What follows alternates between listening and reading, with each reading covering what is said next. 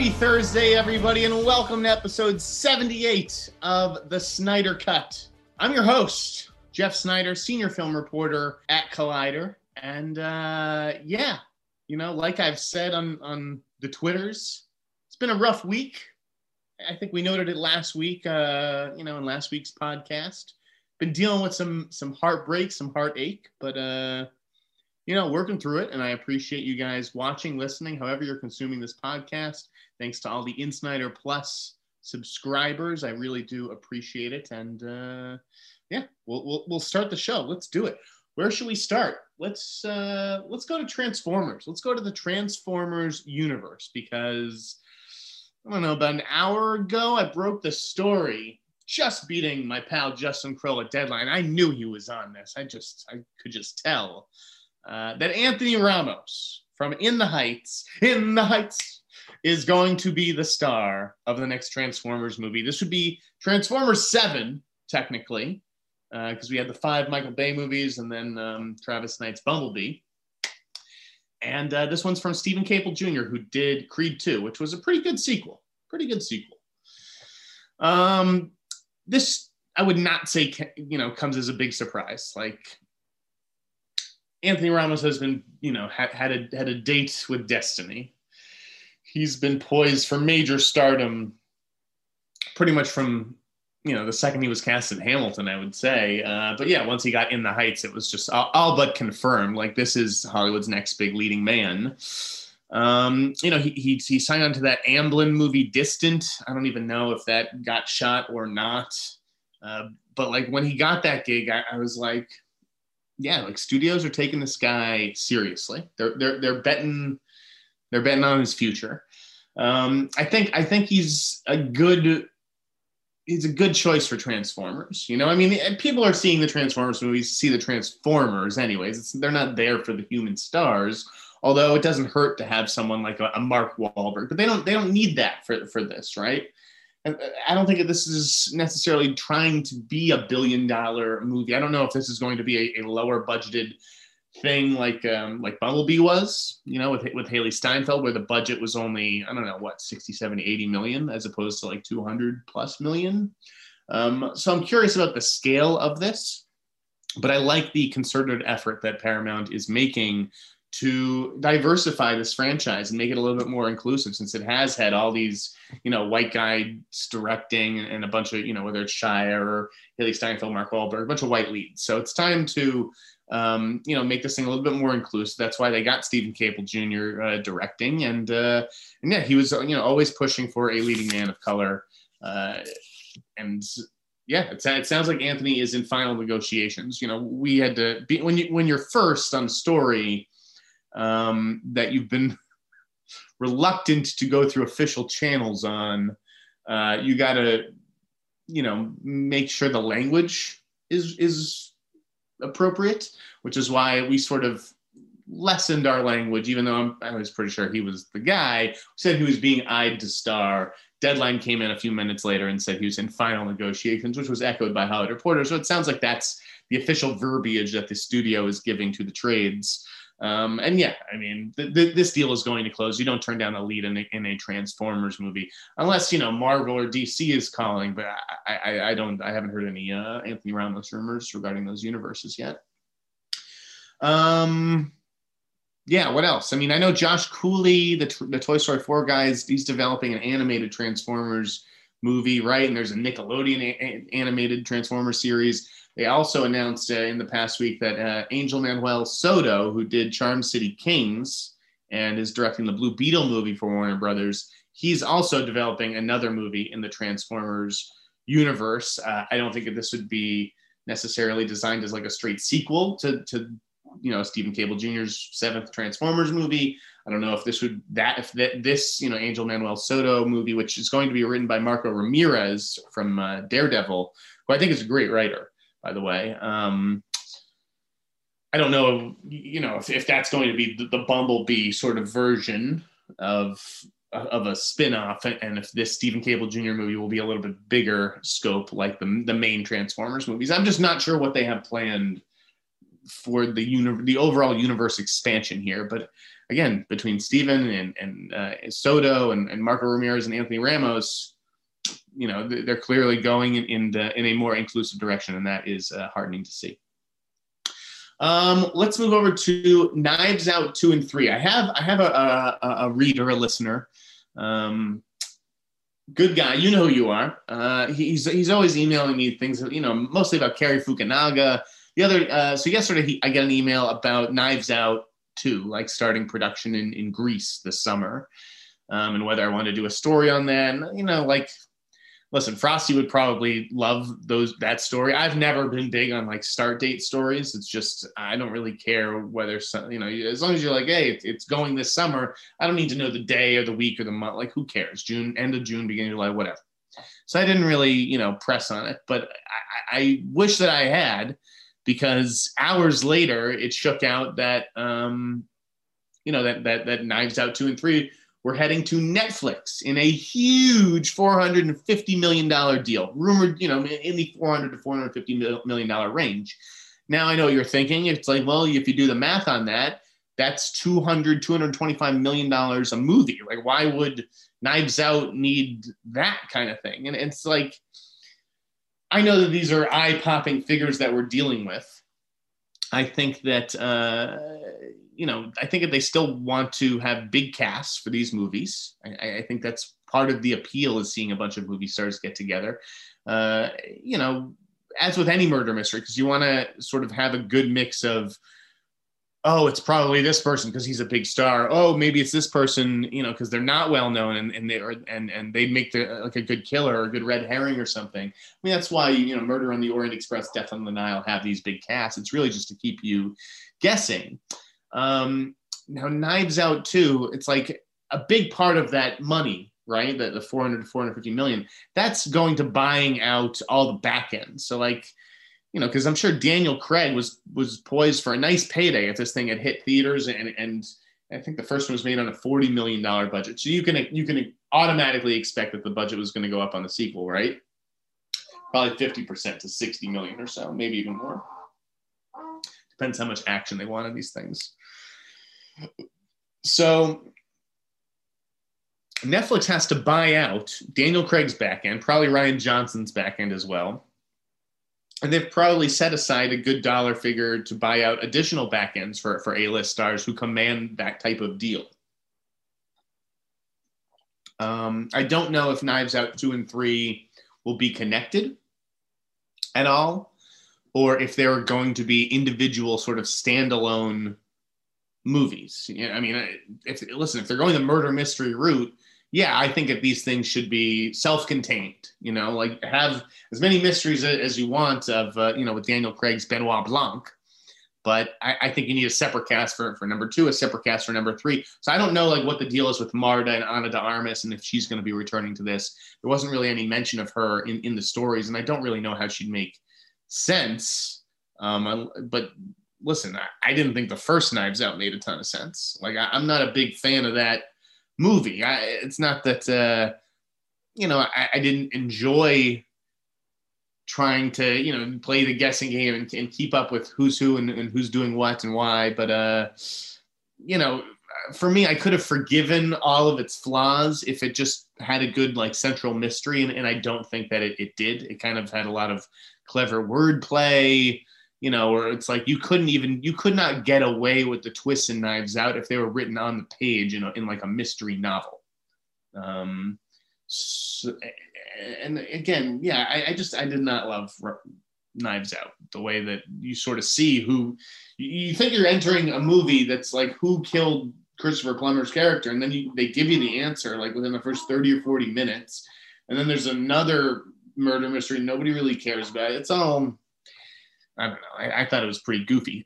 So anyways, it was I was talking about Knives Out Tuesday night with my weekly, high school buddy poker game. Forget who brought it up, but half the table was split, and with me, they were just kind of overrated. Don't really see what all the fuss is about. And the other half was no, it totally fooled me. It had me guessing. I loved it. So it was just so funny that the very next day, the Knives Out sequel news breaks. I mean, I think this is ultimately a smart move for Netflix. I mean, what is money at this point? Who cares about adding $500 million in debt?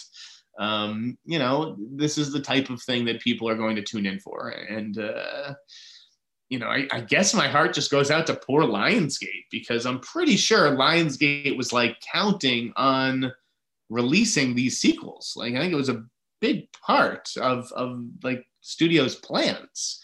Unfortunately, as Deadline sort of reported out, which I'm sure was fed to them, but Rian Johnson and Ron Bergman, his producing partner, they owned the first Knives Out, and they, I guess licensed it, or, got MRC to pay for it. And then MRC, has its distribution deal or whatever with Lionsgate, whatever it is. It was just a single picture deal.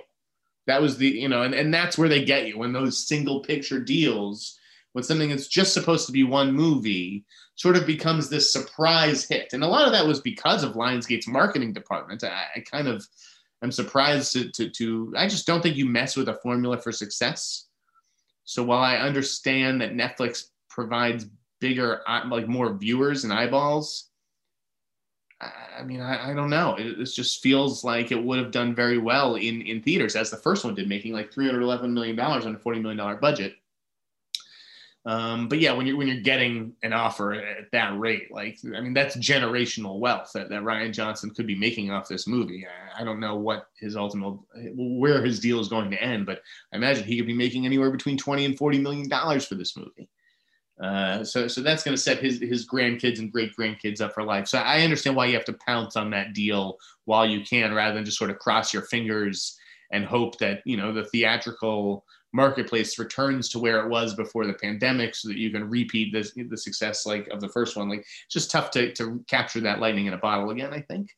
Why take the risk of Lionsgate just sending your movie to like VOD? If there's some other weird surge or variants or whatever. You take the Netflix deal, and I mean, I'm looking forward to these movies. Like, Rian Johnson has a huge budget to play with now. I can't wait to see the cast that he attracts. We move on to Adam Wingard's big news. Adam Wingard. So I have not seen Godzilla vs. Kong yet. Part of me nearly watched it last night just so I could have a little review here for the podcast, but I actually have been busy finishing the Amazon TV show that I just wanted to knock that out. And I finally finished last night. So that's like 9-10 hours, basically. It's 10 episodes that are all roughly an hour long. So I just didn't have time to get to Godzilla vs. Kong. I'm going to watch it this weekend with my brother. We kind of wanted to watch it together. Like, who wants to watch Godzilla vs. Kong alone? Like, I wanted to make a night of it, make some tacos with my bros or whatever, and enjoy this blockbuster. So I can't weigh in. Excuse me. Can't weigh in on Wingard's biggest, big studio movie. However, I really liked the press that he did about ThunderCats. It was, so I'm not like, I don't know ThunderCats. It wasn't something that I watched when I was a kid. I really, it probably doesn't matter who was going to direct this or star in it. I'm probably not going to see the ThunderCats movie. Having said that, I know how popular ThunderCats is. Like, when I was a reporter at Variety, we did some article on ThunderCats, and I think it was in like the top 10 the rest of my years at Variety. Like, it just every week the ThunderCats story was performing. And so Wingard did this interview with Fleming at Deadline to promote Godzilla vs. Kong, and he got into the ThunderCats movie of it all, which I don't know if that was like planned or not.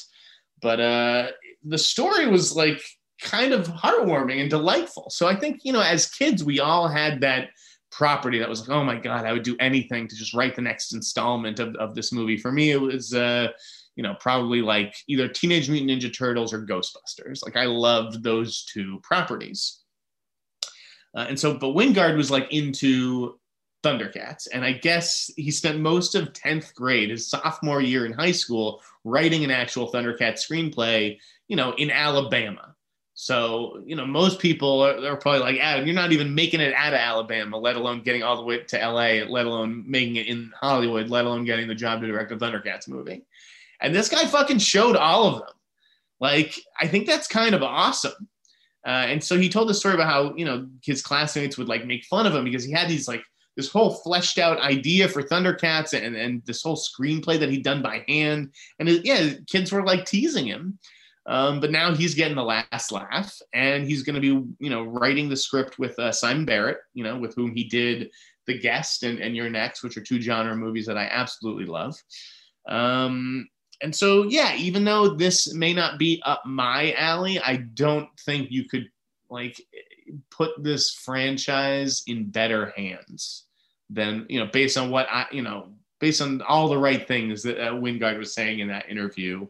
I think you just want someone who A, cares about the property, which he clearly does, B, has the juice to get the movie made, which I think at this point regarding Wingard and Warner Brothers, based on, just Kong versus Godzilla, Godzilla versus Kong, and, the 9.6 million opening day, which is the best, day since the pandemic started in theaters. I think that Wingard could be the guy to get this thing across the finish line. And he sounds so passionate about it that it's not like just, some movie that he's attached to that he's going to develop for a little while and then someone else is going to come in or he's going to leave it for a bigger property. Like, I think this is going to be like his next thing, unless he goes off and makes some small genre movie in the interim, which with Adam, you never can tell because he can sort of vacillate back and forth. You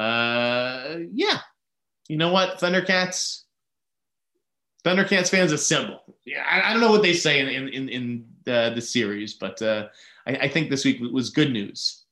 Good news for producers Dan Lin and Roy Lee, both of whom I quite like. All right, what else do we got? Russell Crowe joining Thor: Love and Thunder. This is just a little itty bitty cameo of sorts. Who knows if it's like, the way Matt Damon played Loki or whatever. Maybe Russell Crowe will be playing Thanos. I saw some of that speculation online. I do wish some of this stuff could stay under wraps. But I get that once there's like paparazzi photos on set, or I guess it was photos of like him in a rugby match or playing rugby with, other people involved in that shoot, it was like, okay, the cat's out of the bag. And of course, everybody wants to write it up for the traffic. It'd be nice if things like that could actually fly under the radar and actually surprise audiences. Oh, well. Randall Park making his directorial debut with Shortcomings, which is apparently an acclaimed graphic novel about a trio of Asian Americans. This sounds like something that he probably read a while ago and really sparked to, or, stayed with him. And once he got enough industry clout to, be like, hey, I want a shot behind the camera. Like, this would be the perfect thing for me. I think everybody loves Randall Park. I don't know anybody who's ever said anything bad about the guy. He's kind of like one of these internet boyfriends, if you will, and so I was excited when that news came in, excited to report it. And I'll be excited to see it and to see if he casts himself as one of the leads. I don't know if he's a little bit too old. If the the characters in this are like early to mid 20s, I'm not quite sure where they are in their lives. But yeah, I want to see more people like Randall Park getting a shot behind the camera, because like that's a guy who has paid his dues in this industry. He's not showing up out of nowhere. The Staircase. Colin Firth stepping in for Harrison Ford, which, is a story I've been holding for quite some time. And God, I was so frustrated. We're migrating a lot of the old Collider site onto like a new platform, which is really screwed with our posting times. And so it's like, geez, I spent months holding this Colin Firth story. Now it's we're finally able to report it. I get to break it at the same time as like Variety and Deadline or something. And the story doesn't show up on the homepage for like 20 minutes. So frustrating to deal with that. And it's, it's really, it influences not just even breaks, but like exclusives, like the heads up on, I gave Paramount on Anthony Ramos. Like I couldn't give them a huge heads up because the truth is our stories have taken between 20 and 40 minutes to post on the homepage. So like I knew the second I sent that email, they'd be calling someone, whether it was Boris or Justin, at Hollywood Reporter or Deadline, who was probably holding the Ramos thing. So I was like, yeah, nobody's getting a big heads up on this Transformers story, unfortunately, because of our system. I know that's on us to figure out, and we are figuring it out. But so Colin Firth in The Staircase. First of all, I like the idea of Colin Firth doing television and doing a big crime series for HBO Max. Would have been great to see Harrison Ford. Like I think he would have been a huge draw for this. But I'm not surprised Harrison Ford eventually fell out of this thing. Antonio Campos is directing. I'm a fan. I haven't loved any of Antonio's stuff, but I like his aesthetic. And I think that this sort of feels closest to like Christine, that Michael C. Hall movie that he did. I've never seen The Staircase. And I know it's like the first of the big sort of true crime limited series. Like this was way out in front before the genre even became popular. I have it on DVD, I think, and I know it's available on Netflix, but I never saw The Staircase. I'm not familiar with like the particulars of the case. I've heard some rumblings about some co-stars perhaps who are cool. I definitely like what they're cooking up here, and Colin Firth's a talent magnet. People want to work with the guy. He won an Oscar for King's Speech.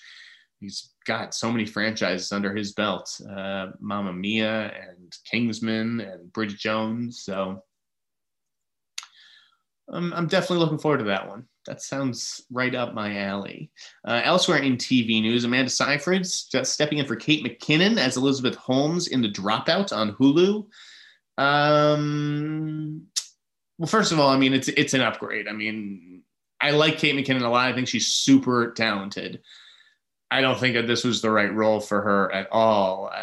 And, like Kristen Wiig, she's just one of those actresses. I can't really buy her doing dramatic stuff. Like everything just seems to have like a kind of, I don't know, like a smirk to it. So Amanda is certainly an upgrade. I guess she has those like kind of, she's blonde. She's got those big kind of eyes that are very intense, that'll stare holes right through you like Liz Holmes would. I'd heard that they went after Saoirse Ronan for this, which I think would have been pretty interesting. One of my colleagues was like, absolutely not. Saoirse Ronan would have been all wrong for that. Maybe. I don't know. I don't know. I felt like Amanda Seyfried could have done a little bit better than this series. In the wake of an Oscar nomination for Mank. But on the other hand, it is her own starring role in a TV show. If she wasn't going to be like Anna Delvey in that, Netflix Shonda Rhimes series, Inventing Anna, I suppose this is like a solid get as well. What else? Where are we going to go to now? Dexter Fletcher is directing the making of the Godfather movie series, the one that Armie Hammer was going to star in. Dexter Fletcher did right by, that period of time, like the 70s in Rocket Man. I think he'll come up with some cool costumes and will be flashy and have some style. I think it would have been cool to have had like a real old master, like someone who was around in the 70s and working in that studio system, who sort of knew the Peter Barts and Ali McGraws of the world, knew all the players. Would have been cool to have a really an older guy do this, but yeah, sure, Dexter Fletcher. I don't know what is going on with like his movie slate. He was going to do Sherlock Holmes 3 and The Saint. I really haven't heard much about either of those projects, so maybe he was just looking for a gig. I don't know if he's directing the whole thing or just a pilot, but it's never a bad idea to do TV and get that executive producer credit on the whole fucking show. Dan Stevens stepping in for Armie Hammer, speaking of, on Gaslit, the show with Julia Roberts and Sean Penn. Negligible. I'm a big Dan Stevens guy, but I also always liked Armie Hammer. Yeah, I mean, not a big difference, and not a world of difference there between Dan Stevens and Armie Hammer. Matt Reeves producing a remake of Sputnik. I talked about that movie last year. I quite liked it. It's a Russian movie. It looked great. Like, I can't imagine what the budget was. It was probably shot for pretty low money, but I loved the premise. I love what that director did with it. And so Matt Reeves is going to do an English language remake, and I hope that they don't veer too far from the path. Amazon, I thought this was kind of ironic that it's doing a movie about the Postal Service called the USPS with Jermaine Fowler. Now, I don't know if Jermaine Fowler, like, if this was my movie, if I'd written this script and spent like a year or two on it and then they cast Jermaine Fowler in it, I'd be like kind of bummed maybe. But I haven't seen Superior Donuts, his old sitcom, or I haven't seen Coming to America. So I don't know if this guy has it or not. I do think that the premise for this is potentially quite promising. I mean, this could be like a Kingsman franchise for Amazon, but like a little bit more comedic and less stylish action in the vein of Matthew Vaughn. It's basically like a guy who finds out either he enters the Postal Service and I don't know if I think his mother is a mail carrier, and he either discovers that she was sort of part of this Men in Black type organization, or, you know, he inherits his mother's mail route and then discovers. So whatever it is, you know, I think it's like Men in Black meets Kingsman, and it could be interesting. It could be interesting.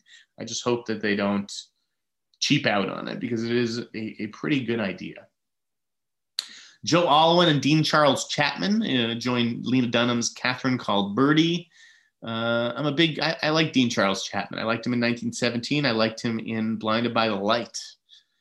And I'm starting to see a lot of like young actors who look like Dean Charles Chapman. I watched Initiation, and I think I was looking at Gatlin Griffith, who is like the kid in Changeling, the Angelina Jolie movie. There's a kid in A Teacher.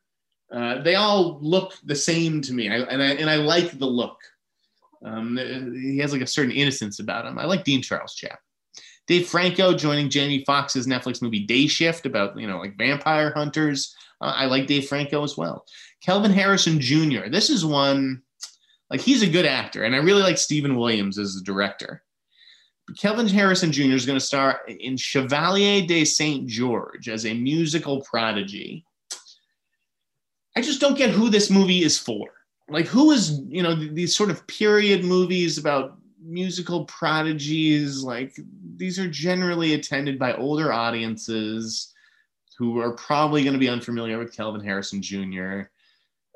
It's not that like I'm poo-pooing his casting or anything.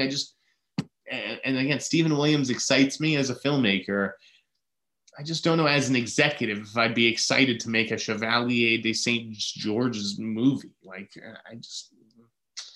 I don't know about that one. Same thing for like this one. Like, you know, Jonas Salk. We all recognize the importance of Jonas Salk and what he did, finding a cure for polio and everything. But like, now we need a movie about it. Like, did the Rosamund Pike Radioactive movie where she played Marie Curie, did that do anything? Like, you gotta give me something more beyond just like, here's a famous scientist that you know by name. Like, what is the angle? What is the hook? And so Jeremy Strong playing Jonas Salk in something called Splendid Solution. Again, who was this for? Who is like staying home on a Friday night to watch that over everything else that is available on television? I don't want those movies to just go away because, well, there's no Godzilla and Kong in it, so forget it. I don't want to come off as that guy. Believe me, I'm not that guy. I am the person who would rather focus on the movies that fall between the cracks, you know, among the larger blockbusters. So I have the utmost respect for indies and for these kinds of stories, but whether it's Chevalier de Saint George or Jonas Salk, it's just like, homework. I don't know, it feels boring. It's not as exciting as Donald Faison as Professor Utonium in the Powderpuff Girls series. What else is there? Sylvester Stallone has a pitch for a Rocky prequel series. No. We've heard enough Rocky We've still got Creed 3 coming. Stallone, move it along. Do other stuff. We don't need you going back to the signature character. I don't need a Rocky prequel, anything. Series, movie, nothing. Just leave it be. Leave it alone. American Gods is canceled at Stars.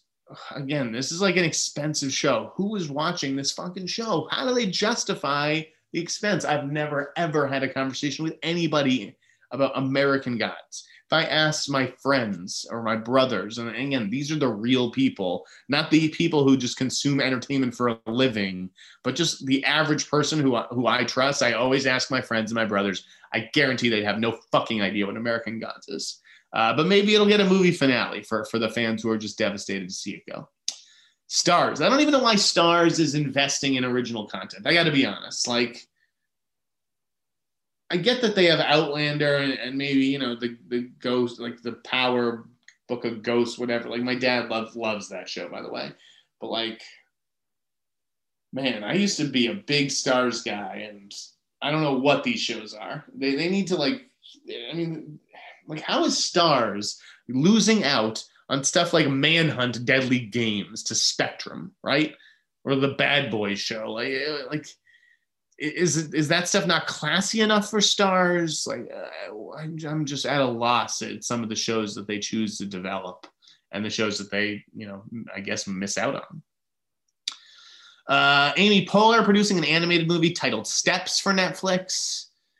And Danny McBride is also working on an animated feature called Trouble. I actually really liked the whole synopsis for Trouble, which was like, you know, going to the land of you're in the land of trouble, and then there's like, you know, bad, like big trouble, and I don't know. It sounded very clever, the Danny McBride thing.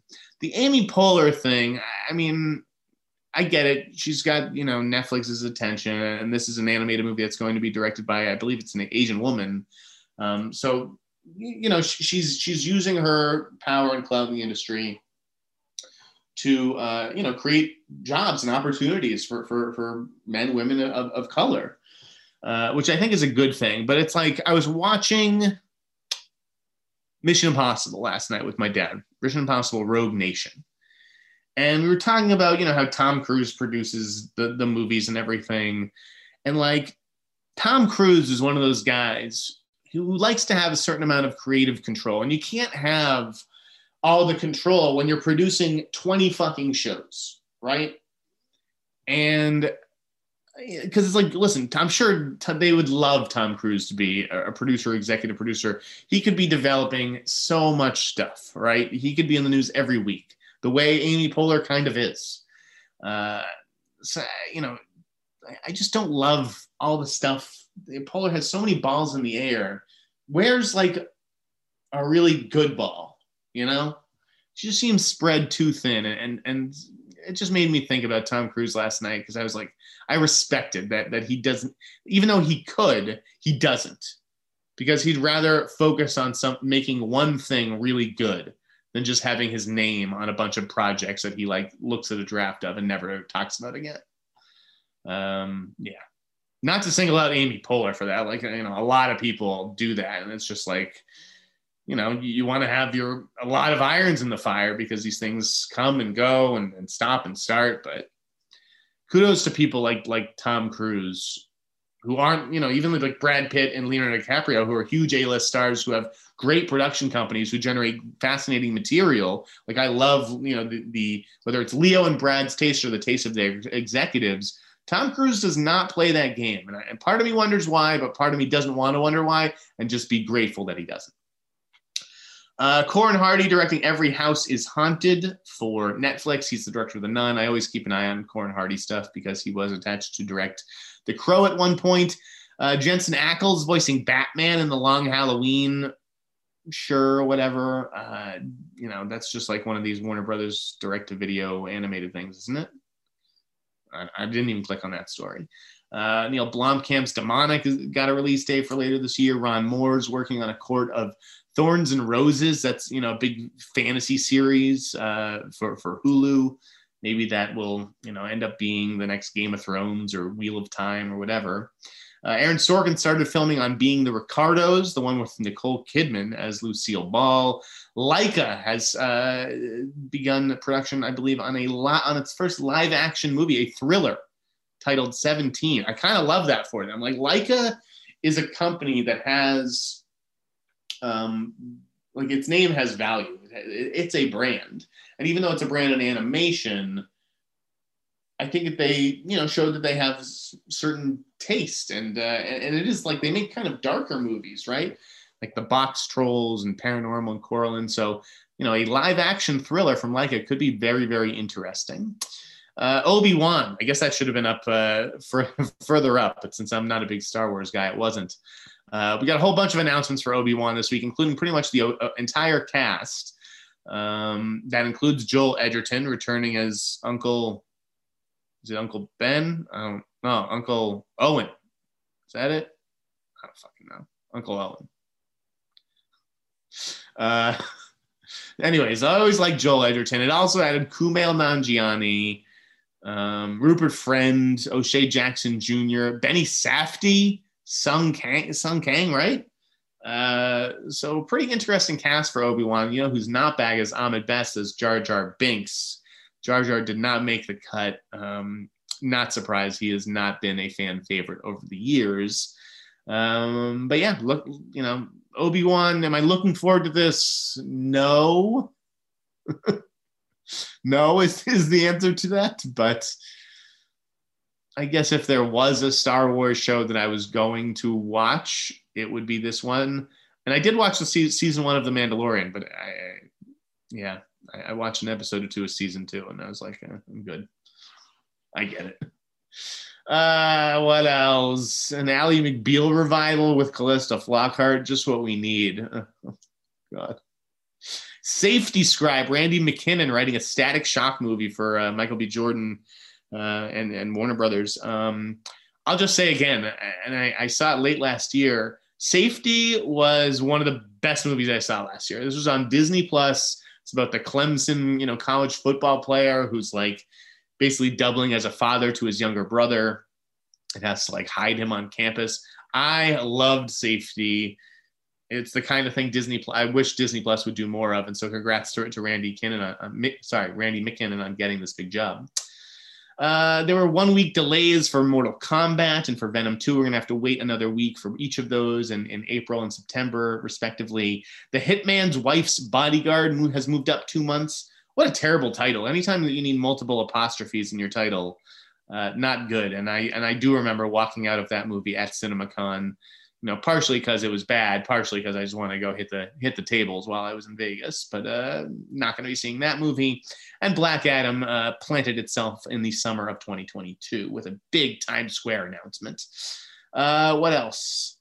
Wanted to plug a big SVU reunion tonight. I'm excited for that, to see Benson and Stabler back together. I think we get the premiere of Law & Order Organized Crime. And then check out Collider for the supercut, a supercut of all the Godzilla vs. Kong cast talking about why Godzilla and Kong don't kiss in this movie. I know that is the number one thing that's been on the minds of Collider staffers this month. Comic-Con announced that it's going to come back on Thanksgiving weekend. No, nobody wants this Comic-Con. This is not... Thanksgiving weekend is time for our families. I recognize that there's a lot of people who aren't able to travel home to their families, and that is a privilege, and maybe, they're local to Los Angeles, and they're just going to go down to San Diego that weekend for Comic-Con. But how do you get talent? Like, what talent is going to show up for this? Thanksgiving weekend is crazy enough with travel. Now you're asking, 250,000 people to descend on the city of fucking San Diego? Like, a mind-blowing decision. I'm sure that Comic-Con will end up walking that one back, just as the Academy ended up walking back its no Zoom rule for the Oscars. The Academy's, I don't know if you put this one on the Academy or the 3 Oscar producers that they hired, but like the PR has just been a fucking nightmare. And I get that the situation is fluid and like, okay, bring a mask. We don't know if you're going to have to wear a mask, but just be prepared in case. Like, I get that this is an unprecedented situation, but I don't know, like, can we just avoid making these declarative statements that then we have to walk back a week or two later once anyone puts like any thought into them? I want to talk quickly about the Jay Baker situation. So like that story broke, and it was like, Jay, he's a big agent at CA. Guy's been there 25, 26 years. And it's tough to stick around an agency like that for that long. This is a major agent who I really had not heard anything bad about.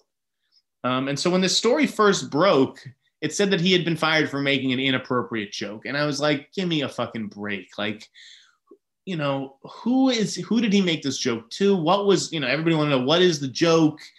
Because I feel like, things pop into our brains and then we say them. And then it's like, it's as it's coming out, I just like, I'm having this second thought, but it's said, and now shit, could my entire like livelihood and reputation go down the drain? And I don't really like to see people punished to that extent for things like that. I mean, we still all have to be accountable for the things that we say, but if it was just like a joke, I don't know, like find a way to take it up with the person you offended one-on-one, or maybe some kind of suspension would be more appropriate. Something to some type of education. Here's the thing about the Jay Baker situation. So at first I was like, oh God, another one of these, like this guy's getting fired for a joke. What is wrong with Hollywood?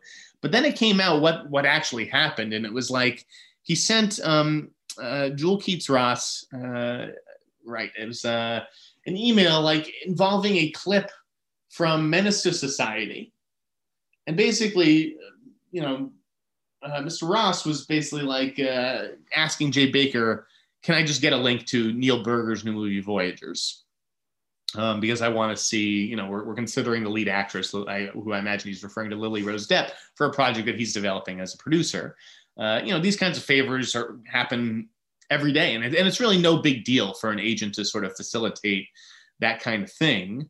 Although, you'd think that maybe you'd go to like Lily Rose Depp's agents and be like, hey, I'm considering Lily for a part. Can you get me a link to her new movie, rather than going to Neil Berger's team? But the director is obviously, has some control over who's going to get to see his movie early and whatnot. Anyways, so Jay Baker sends this email where it's like, geez, you're the way that you're approaching me, sort of begging me for a link to this movie. It's like you're a crack addict, who's like willing to suck dick for a little bit of crack. Like, and it just takes a lot. Like, you have a lot of time and opportunity when you're like, okay, I want to send this email. So now you're thinking about it. You have some time. Now I got to go find the clip to that scene on YouTube. Okay, I found it. Now I'm going to paste it into this email, and now I'm going to send it. And it takes enough time where your mind should be able to go, this is wrong, don't do this. Now, I don't know what kind of relationship the two of these guys have together. Mr. Ross is a gay black man. And I would assume that Jay Baker knew that, although it's possible that he didn't. But if you're, I don't know if they shared any clients or what. But they clearly seem to know each other for a while. Doesn't mean you have to know everything about a person, right? And so, when he got this email, he was, offended, and rightfully so. I get that. And he sent back this email to Jay, sort of calling him out on it, standing up for himself. And I can't blame him. Like, you have to point out these things, because it's obviously not okay to send an email like that. Like, again, I've said regrettable things in my career, but I just don't think I would know better than to send an email like that to that person particularly. And it just showed really bad judgment. And if I was a major star director, I don't know that I'd want to be represented by someone who judged that to be acceptable. And so I think Jay Baker's going to land on his feet, whether he winds up at ICM or Range Media Partners, whatever. And I don't think that Jay Baker is a racist. I do not think that. And I think that we have to move away from that kind of thing. I think this is a misstep. And unfortunately, I think that his firing was probably due. It's certainly justifiable. You can't, You just can't be sending emails like that in this day and age. And particularly if you're in the representation business where like what you do, and we're all representatives. I'm a representative Collider right now, but like, I'm not responsible for the careers of, 12 to 20 people. What I say pretty much reflects just on me. And so, yeah, I'm just not surprised CAA had to make that difficult decision to let this agent go. I hope Jay Baker lands on his feet, because I don't think this is something that should like expel him from the industry. And he did issue a what seemed to be a sincere, genuine apology where he showed real remorse and understood what he did wrong here.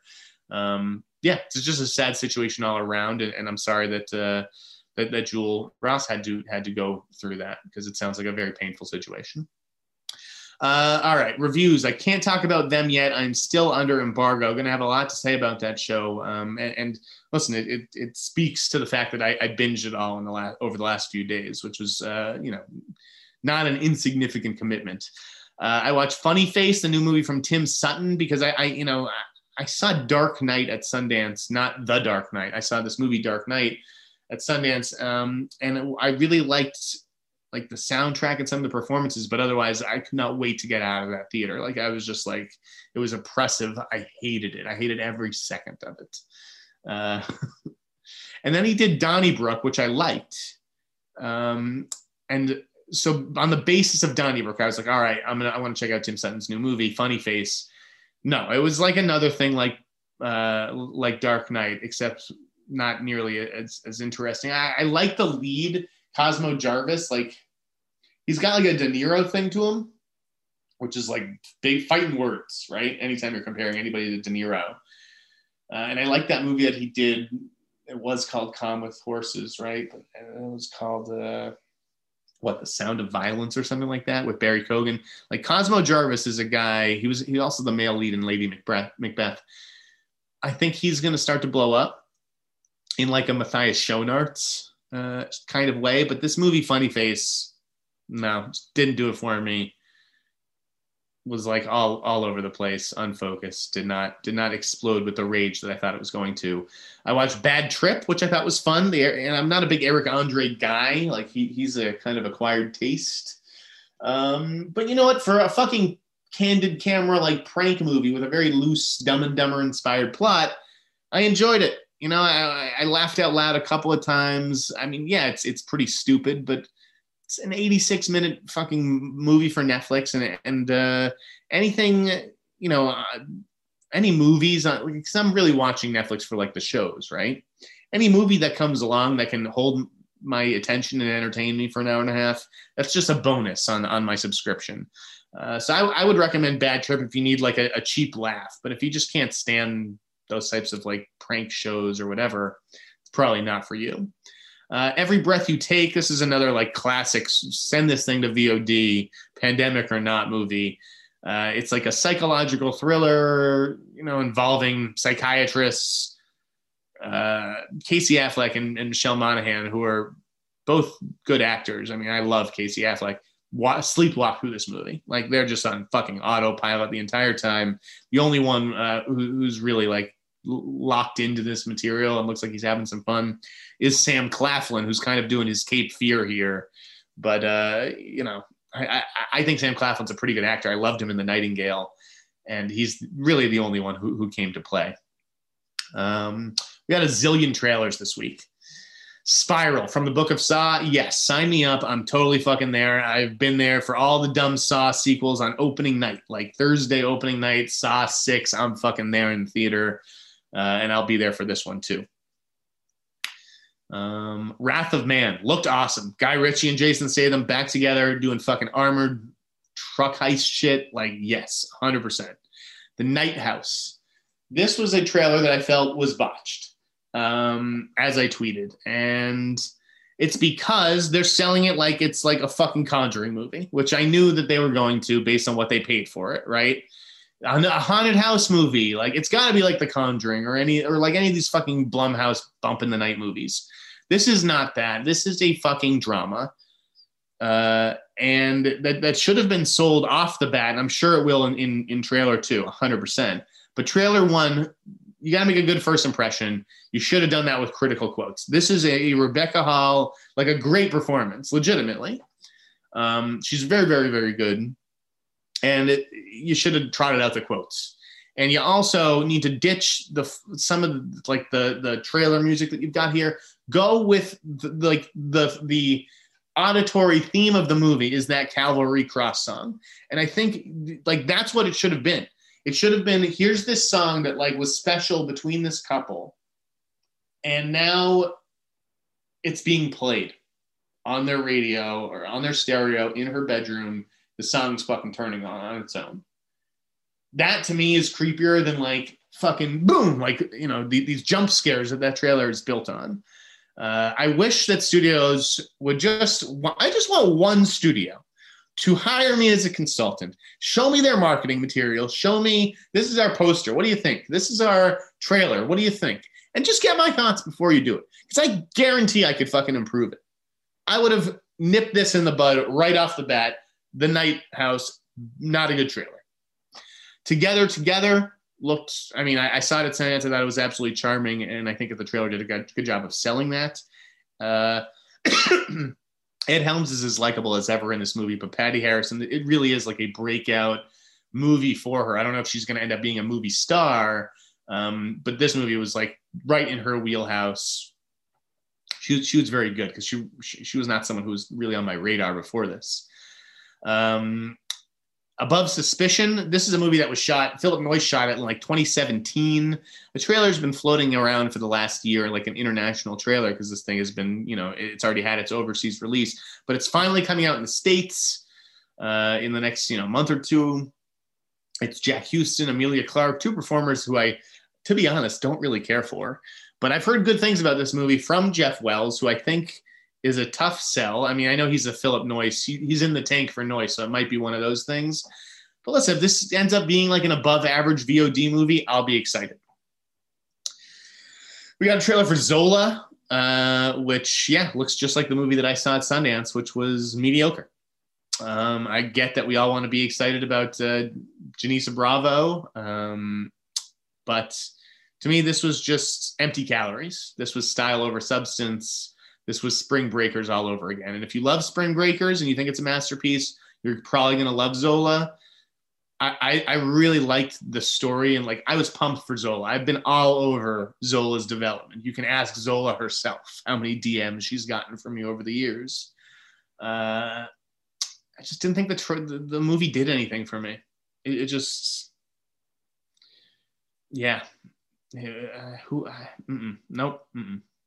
Can't endorse that one. We got trailers for The Bad Batch and Shadow and Bone. I didn't watch either one of those. Like Shadow and Bone, that's like a YA thing, right? On Netflix? No. The Bad Batch, animated Star Wars? No. Wall Street, a Mark Wahlberg documentary just about how amazing he is. You got to love these vanity shows, guys. Like, holy shit. You got to love it. Because like they really, like guys like Wahlberg and The Rock, who I both like, and kudos to them on their success. If they want to wake up at 4 a.m. and have the kind of schedule that they have, like they have earned their success. Believe me. I just don't know that I need to like watch a series about how they made it all happen and how amazing their business acumen is. Like, we get it. I mean, once you're a celebrity, the opportunities that you're bombarded with, it's insane. Whether it's actors who are now children's book authors, or so you can do anything that you want once you're famous, right? They can leverage you into 18 zillion. Here's a podcast. Here's a children's book. Now you're producing this thing that you know nothing about, but you're famous. And so we can say from executive producer, famous guy. A couple more trailers, by the way, arriving. I've heard Halloween Kills. We're getting a new trailer for that tomorrow, Friday, I believe. Could be wrong. And then Space Jam, that trailer is confirmed for Saturday morning. So stay tuned for that. A couple mailbag questions before we wrap this up. A mailbag from Carter Bennett. Do I think Bullet Train is coming out in the fourth quarter of this year? Here's what I would say, Carter. I think it could be ready by then, potentially. And I haven't taken a close look at Sony's calendar, so I don't know if they need a big sort of Christmas tentpole, which they might, because Venom 2 is September. It's not like they have a new Jumanji movie. It's not like there, right? Spider-Man 3 is not the end of this year, is it? I don't know. I would just assume, like, leaving aside Spider-Man 3, which I'm not even sure what the date is, and I'm too lazy to Google it. It feels like there's going to be a pileup of all these sort of big movies that have been, sitting on a shelf. And so I would assume no, that it's not. It also feels like more of a summer type movie, with a big cast and Brad Pitt and action. It just doesn't scream Christmas to me. And also, this may be the first Christmas, people weren't really able to travel this past year. So maybe everyone this Christmas is going to be with their families and seeing all the people that they haven't been able to see for a long time. I'm going to guess no. I'm going to guess that we see it in summer 2022. Also, because if you did do a theatrical release for this at Christmas, you'd probably have to start advertising it this summer. And I just don't know if they're there yet on this title. Robert Giacinta, forgive me, Robert, if I mispronounced it, said he watched Sound of Metal a couple days ago. Great movie. He noticed some scenes were filmed at a diner located about 5 minutes away from where I live in Massachusetts. Are there any movies ever filmed near where I live right now, in Needham? Geez, that's a good question. I don't really remember any Needham movie shoots. There's a lot of stuff filmed in Newton, right? Defending Jacob, I think, was shot heavily in Newton. Listen, there's been a lot. I didn't know Sound of Metal was something that was shot in Massachusetts, or that Jungle Land was shot in Massachusetts. It seemed like late last year, everything I was watching was shot in fucking Massachusetts. So kudos to the Massachusetts State, Film Board on getting all these shoots and giving them the tax incentives to do this. Because I think Massachusetts, it has a lot of different looks. It has that maybe rundown industrial look that Jungle Land had, but also this, we're in the middle of nowhere, farm land type of thing, like Sound of Metal had. And then there's the suburbs of Boston where I live, which look very different from both of those settings. So Massachusetts, we can do anything here, but no movies that have really been shot in this town. A lot shot in around me, but not necessarily in this town. And Keltrick Pickens, happy belated birthday, by the way. His birthday was March 25th. Forgive me for not reading it this question last week. Just turned 23. Wow, God, I'd kill to be that young again. He's been a fan of mine for a while. Thank you. His question is, if Gene Siskel and Roger Ebert were still alive today, do you think they'd approve or disapprove of the current state of film criticism? And what is my opinion on the current state of film criticism? I would say that the current state of film criticism is both good and bad. I think that, the fact that we go to Rotten Tomatoes, right? And we get what is the tomato rating? And sometimes that's just influenced by a handful of top critics who have had access to a movie. And sometimes it's influenced by 900 people, and the critic is Robert from Robert's Hot Blog. And it's just who are these people and why do they get to affect the critic rating? Because they write reviews. Rotten Tomatoes, as much as I, would like to be a part of it for professional reasons, I'm not going to bend over backwards to get through these fucking requirements because they're insane. First of all, are you a critic if you have a YouTube show or a blog? If I talk about movies every week, I review movies every week on the show. Does that make me a critic? Should I be in the Broadcast Film Critics Association? I think criticism is a written thing, and only people who write criticism should be counting on the Rotten Tomatoes score. I would say that I think that there's a lot of great film writing happening. I also think that there's a lot of film writing that's happening from the perspective of, does this movie hit all the check boxes that I want from, diversity and all the ists and the isms, and they're just looking at it from that point of view, which I don't think is healthy. There's people I think there's a wide variety of criticism. Some people are looking for the entire package and then the technical specs and, what do the visual effects look like? And me, I just care about a story and performance. I'm not really going to get too hung up on if you're, what was the framing like, or what was the cinematography? I don't fucking care. Just tell me a good story that I can talk to my friends about with some good performances. So like, I'm a critic, but I also am not a critic who like penetrates too deeply into what is the director trying to convey with this shot, and what is behind this choice, and what is this a metaphor for? I'm not trying to read movies like that, which is why I'm not a critic, and why when I do criticism, I struggle to get back into it, because it's like a muscle that you have to flex. So when you haven't done it for a while, it's tough to like start to like change the gears in your head and start thinking critically. These days I just prefer reviewing television. Not to say that I wouldn't, like to do more film reviews, but I think Siskel and Ebert would probably be disappointed, because I don't think film critics matter that much anyways. I don't think that the public is paying attention to them that much. I don't think that the critical quotes, in a newspaper ad are really forcing anybody's hand. It's all, it's the social media, it's the bubble that you've built for yourself, and who in that bubble do you trust, and who can you rely on? I hope you guys think you can rely on me, and that's why you watch this podcast, and follow me on Twitter, or follow the Sneider.blogspot.com, where I keep all the reviews, and try to give some context by putting them into categories, because something could be 3 stars, but I thought they left that 4th star on the table, like Jockey, which I thought could have been great, but was only just good. It was good, Then there's movies where it's like, okay, it's just good, but like I wasn't expecting it to be great,